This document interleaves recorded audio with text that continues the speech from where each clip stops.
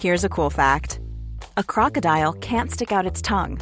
Another cool fact, you can get short-term health insurance for a month or just under a year in some states.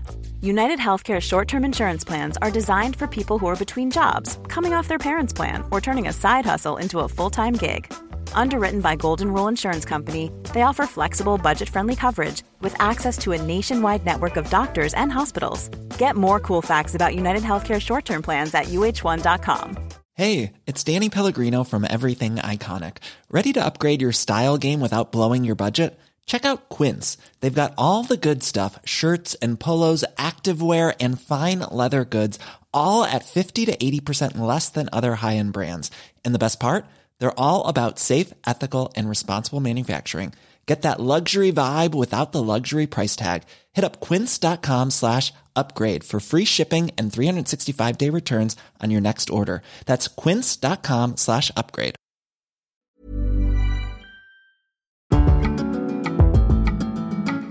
Good Lord. It's all happening. What can I say? I've got an electric gate on my house where you have to dial in a PIN code, which I find quite odd. So you don't have a key? Chris Sweeney reporting live from Queensland, Australia. Hello listeners, how are we? We have Boris bikes in London, not that I live in London. In Queensland they have a thing called a Lime bike that you can rent. They're great. Then, the other day, I went on an electric bike. They have electric bikes in England, but anyway, we went on an electric bike. So you cycle, and then after you cycle, it sort of slightly takes over. Oh, hello, man spraying his driveway. Very house proud here, I'll say. Very house proud indeed.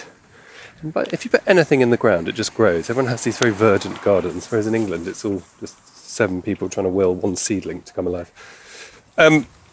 So went on these bikes that you can take, and they're electric, but you pedal them. So you look like you're doing exercise, and you're not actually. So win-win is all I can say. Don't break a sweat. It really opens up your outfit options. The sun here, the lifestyle here in Australia, it's just different, people.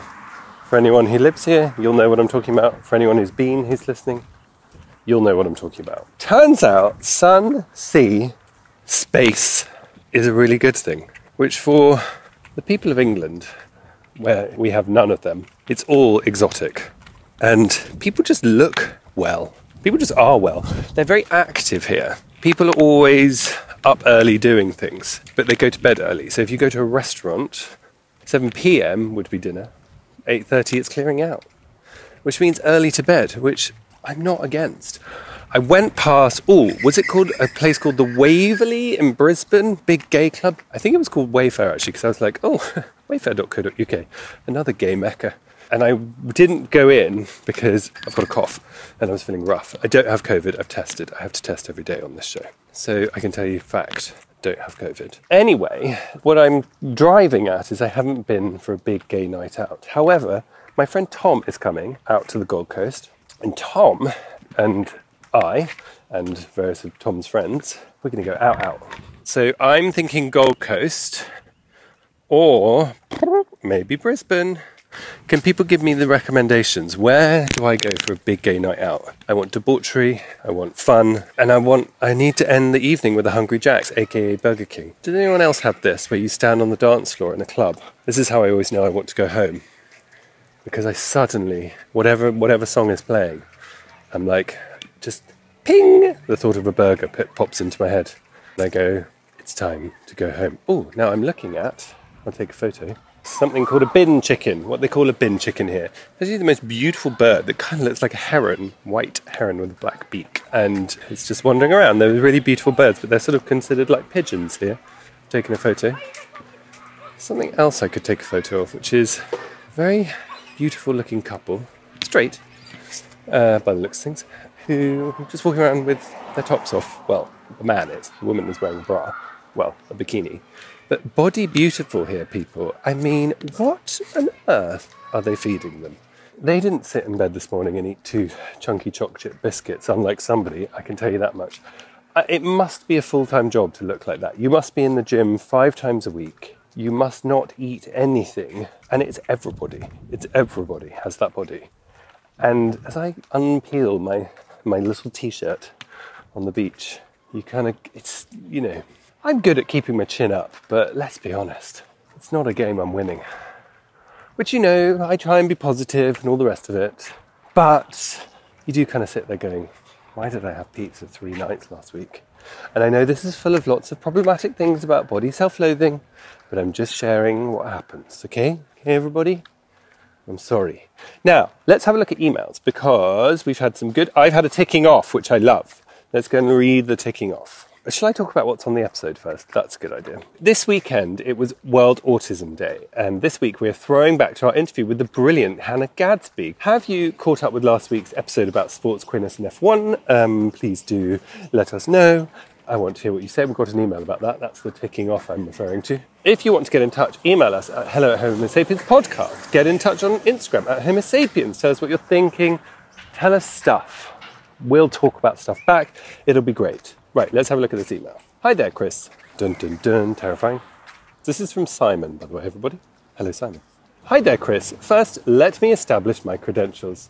I started listening to Homo Sapiens shortly after it started. I love it and have recommended it to my colleagues and transgender patients as I work in one of the 7 national gender clinics, where I am very supportive of trans people and am also an out gay man and doctor. I am also nice, compassionate and kind, and dislike conflict. Simon, I can relate, but I have to speak up when I don't agree, so here goes. I think you and Christian were both quite extreme on the subject of the ban on trans female athletes in female sport. I think it's much, much more nuanced than you both acknowledged, and I would not see the decision as a bad one, and think it is quite courageous.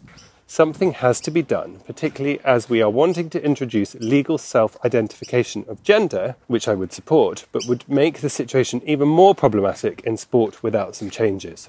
In the future, it may be that many trans females will have not been through male puberty, but that is not the case currently, so trans females can potentially still have an advantage over cis females. Fairness is generally non-negotiable in sport, and in my opinion, this matter cannot be ignored while we wait for more evidence. And also, tackle the evidence challenges of pre-pubertal medical interventions. Denying real physical differences between trans and cis people and their possible implications without evidence is to ignore a reality and doesn't do the transgender cause any good at all. Here's a thought, a possible solution and a challenge to perhaps hidden prejudices in concepts of equal access in sports. We already acknowledge the uneven playing fields in sport by having the Paralympics, which actually have numerous categories for competitors and have been a successful example of how to deal with the ability disparities.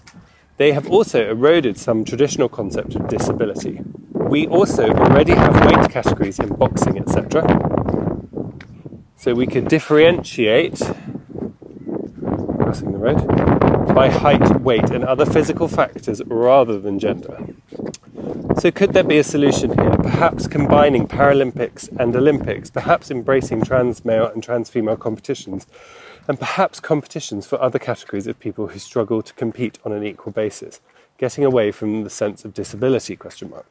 So, hey, listen, Simon, thank you for writing in. I think we all understand what a thorny topic it is. I think I come from a position of wanting to protect trans people, or stick up for trans people, from the kind of growing vitriol that seems to grow every day that they experience. Aside from that, I think the thing that's on my mind here is, let's ask trans people.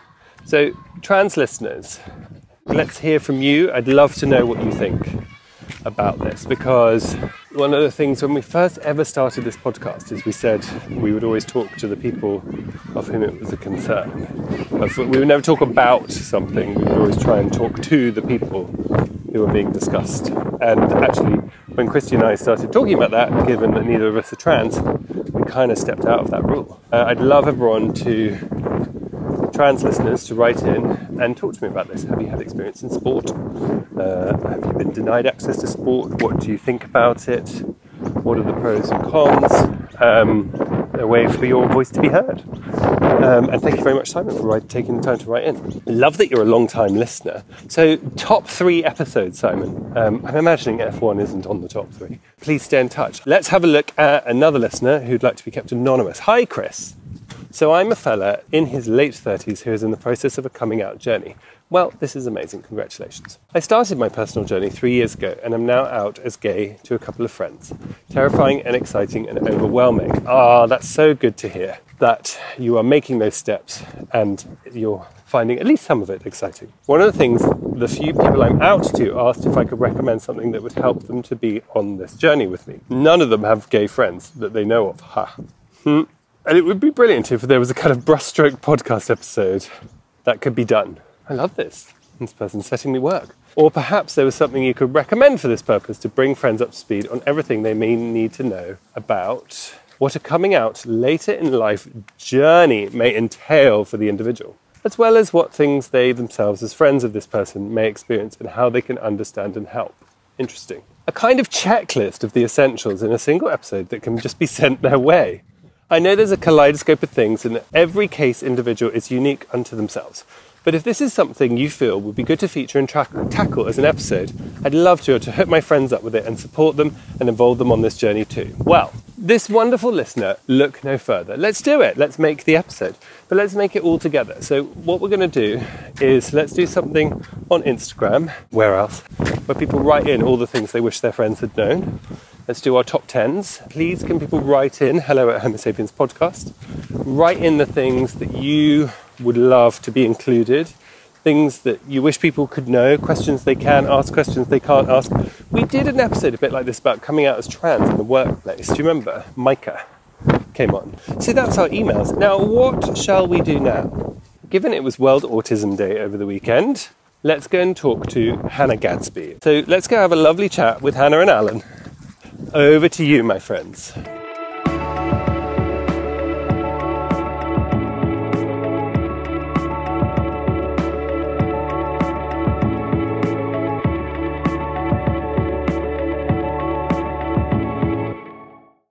I play a game with myself. Is it autism or am I an asshole? I have to be very careful of that because I don't want to go, I can just say things to people's face now without care because I'm blunt. No, that's not how it rolls. I am blunt. I'm very direct.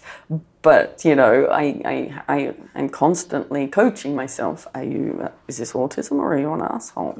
And I'm quite happy that to report that sometimes I'm just an asshole. I think that could be spectrum.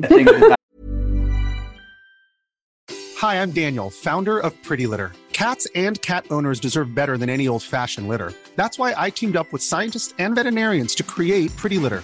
Its innovative crystal formula has superior odor control and weighs up to 80% less than clay litter. Pretty Litter even monitors health by changing colors to help detect early signs of potential illness. It's the world's smartest kitty litter. Go to prettylitter.com and use code ACAST for 20% off your first order and a free cat toy. Terms and conditions apply. See site for details. Hey, it's Ryan Reynolds, and I'm here with Keith, co-star of my upcoming film, If, only in theaters May 17th. Do you want to tell people the big news? All right, I'll do it. Sign up now and you'll get unlimited for $15 a month and 6 months of Paramount Plus Essential Plan on us. MintMobile.com/switch. Upfront payment of $45 equivalent to $15 per month. Unlimited over 40 gigabytes per month. Face lower speeds. Videos at 480p. Active Mint customers by 531.24 get 6 months of Paramount Plus Essential Plan. Auto renews after 6 months. Offer ends May 31st, 2024. Separate Paramount Plus registration required. Terms and conditions apply if rated PG.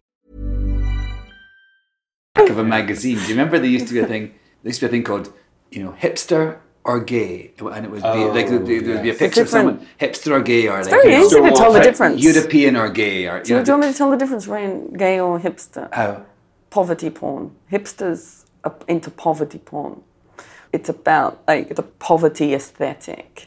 Of looking what their clothes and their things. The decisions, unkempt. Drinking out of jars. It used to really make me furious because we had to drink out of jars when I was a kid. I was like, why would you choose that? I hate the drinking out of jars. Right? I hate it. It's like, no, poor people drink out of jars because we can't afford glasses. Yeah, because there was also that thing of hipster or homeless, wasn't there? Yeah, and that's so insulting. It's like, if you're making a decision, that's a bad decision. I did my first stand-up when I was essentially homeless, and then I sort of went to Adelaide where my sister lives, and I lived with her for a couple of years. And then I moved to Melbourne, where I lived with my. It took me a good 5 years to get on, onto my own feet. And it was through, my family, like living with my family. Like, they were just like, you live with us. And what was your first stand-up set about? It was so surreal because I'd never seen stand-up. I'd heard a little bit of a snippet on the radio, and like anyone who's, a little bit drunk and a little bit, that sounds easy. Yeah. So it was for a national competition, and the raw comedy. It's run through the Melbourne Comedy Festival and a youth radio station, Triple J. And so it was kind of in the ether. Like I've always sort of known about. Everyone knows about raw comedy. So it's that, but that's the only thing I understood about comedy. Whenever we didn't watch comedy growing up. There's no live scene like theatre. There wasn't even a cinema where I was growing up. So it really was the TV. And Mum doesn't like, whenever if ever on a rare occasion stand up would come on, Mum would switch it off because it represented two of the things she hated most in the world, and that's men who shout and men who think they're funny. And I've got news for them. So that's the stand-up for me. Magnet. So I understood that I entered this competition. It was in a place called Wollongong. Oh yeah. In 2005, and I understood. I think it was 5 minutes. Had to do 5 minutes. I'd never written anything. And I did this because my childhood dog had died recently, Ronnie Barker. Oh, yeah. And so that got me thinking, I was so sad that I couldn't have a dog. And I didn't really know it was because I don't have a home. Mm. But I'm like, what would I do if I had a dog and he died? Like, you're supposed to bury your dogs in your backyard. Well, that idea of like something as beloved as a pet dog you bury in your backyard and you have a little, ceremony and a rock. That says, don't dig here. So that was playing in my mind. And so I began to think, like, what would I do if I had a dog and I don't have a backyard? And I've really never done stand-up this crazy since. But I think about it now going, this is real surreal stuff. Like, I started off and the first thing I just walked up and said, well, I got a dog in my freezer. And I just still remember it a little bit. It's like, I got a dog in my freezer. And they explained that, it died, but I can't afford to get it cremated, so I can keep my beloved dog. And I thought, well, how hard can it be to cremate a small dog at home alone? So then, I'm building, and then I look into it. So I'm building this whole world, and I'm like, well, it's actually quite difficult. But I found out too late, and I just had this charred dog on a Weber. And so it's all made up. But it was real in my head. That's the kind of, because I think about these things and then I follow them through and it wouldn't work. But now I've got a charred dog, and so I put him in so that was. And so he was charred when he went in the freezer? Yeah. Oh, right. Yeah. God, okay. So that's even worse, right? But that's so bizarre. But I won because I think, because, I was just so different. Yeah. And back then I really did speak with a real monotone. I had I've learned how to modulate my voice and stuff, but I was just like, so I got a dog in my freezer. And so, it was just this bizarre creature where they're like, oh, what is this? And I went through and I went to the state finals in Sydney. Then I didn't go any further because, I obviously didn't understand what I was doing. And also now I know, I look back, it's like, oh, these people are doing stand-up all the time and they understand it, and, there's a whole culture around it that I did not, and I never understood it, but now we know why. But so I was still in the midst of this homelessness situation, and I wound up in Byron Bay, outside of Byron Bay. I love Byron Bay. Yeah, and I was camping illegally on a sand dune, really. That's what I ended up doing. I was sort of working on these willing workers on organic farms, but that never lasted long because they actually genuinely wanted you to work. Willing workers? Yeah, so it's called woofing. Willing workers on organic farms. So basically it's like tree change people who go, we've got this great farm, oh, it's a lot of work. Oh, we'll rope in some... volunteers? Volunteers, and we'll feed you, and you can... Right. I love willing workers. Mine was unwilling. Yeah, well, I was unwilling. That's why I never... I remember I ruined a whole batch of macadamia nuts and I was sent on my way. Oh. How? Well, you're not supposed to. I thought I'll be helpful and I'll crack them all, but then they go bad when you crack them. So. Oops. You're like, hey, I'm working for you for free. Yeah. You get what you're given. I did it willingly. Yeah. I don't understand the contract. So where did you do your comedy then? Like, I'm basically a Melbourne Comedy Festival foster child. I immediately became a long form comic and began writing hour-long shows and, touring the festival circuit. I did do the club circuit for a bit because I could do it. I'm really quite good at, the 15 minutes because I know my way around a joke and I can do that, but I don't like it. Like, it just feels gladiatorial especially if you're sharing the stage with, say 7 men. Men's a strong word, and that's catchy. But so you walk out on stage after maybe 3 or 4 blokes in a row doing casual rape jokes, and I began to go, I don't want to convince a crowd that's just been to like me, that's just been laughing so easily at that kind of material, and it was right. It's less so now, but. So I became a festival comic, right? Which is very funny. I'm the least festive person.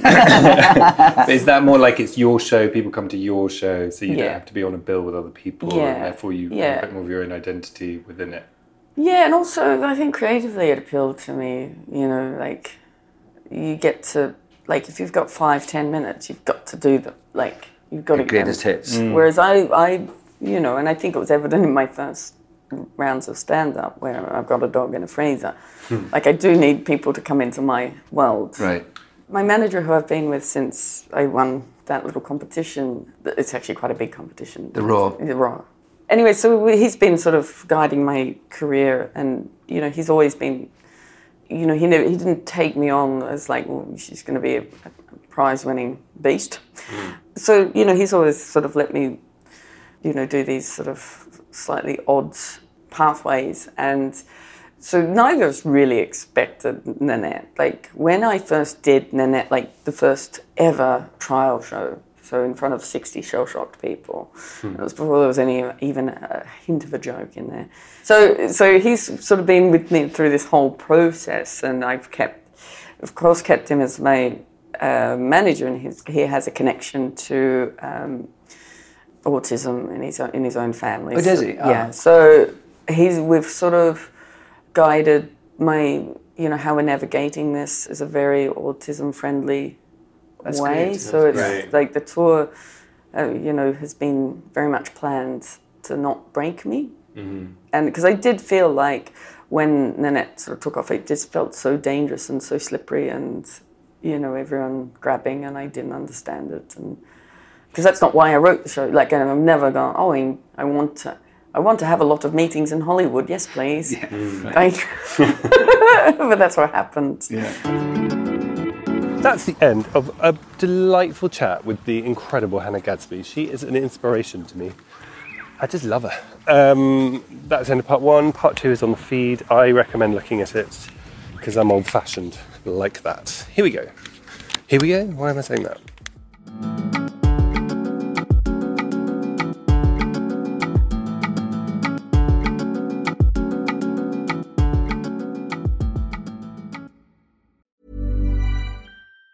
Even on a budget, quality is non-negotiable. That's why Quince is the place to score high-end essentials at 50 to 80% less than similar brands. Get your hands on buttery soft cashmere sweaters from just $60, Italian leather jackets, and so much more.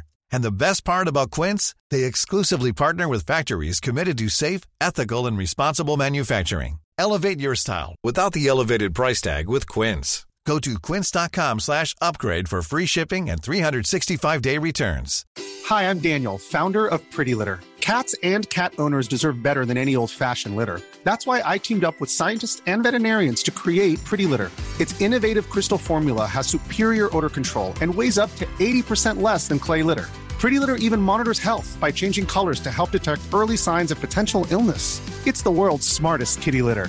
Go to prettylitter.com and use code ACAST for 20% off your first order and a free cat toy. Terms and conditions apply. See site for details.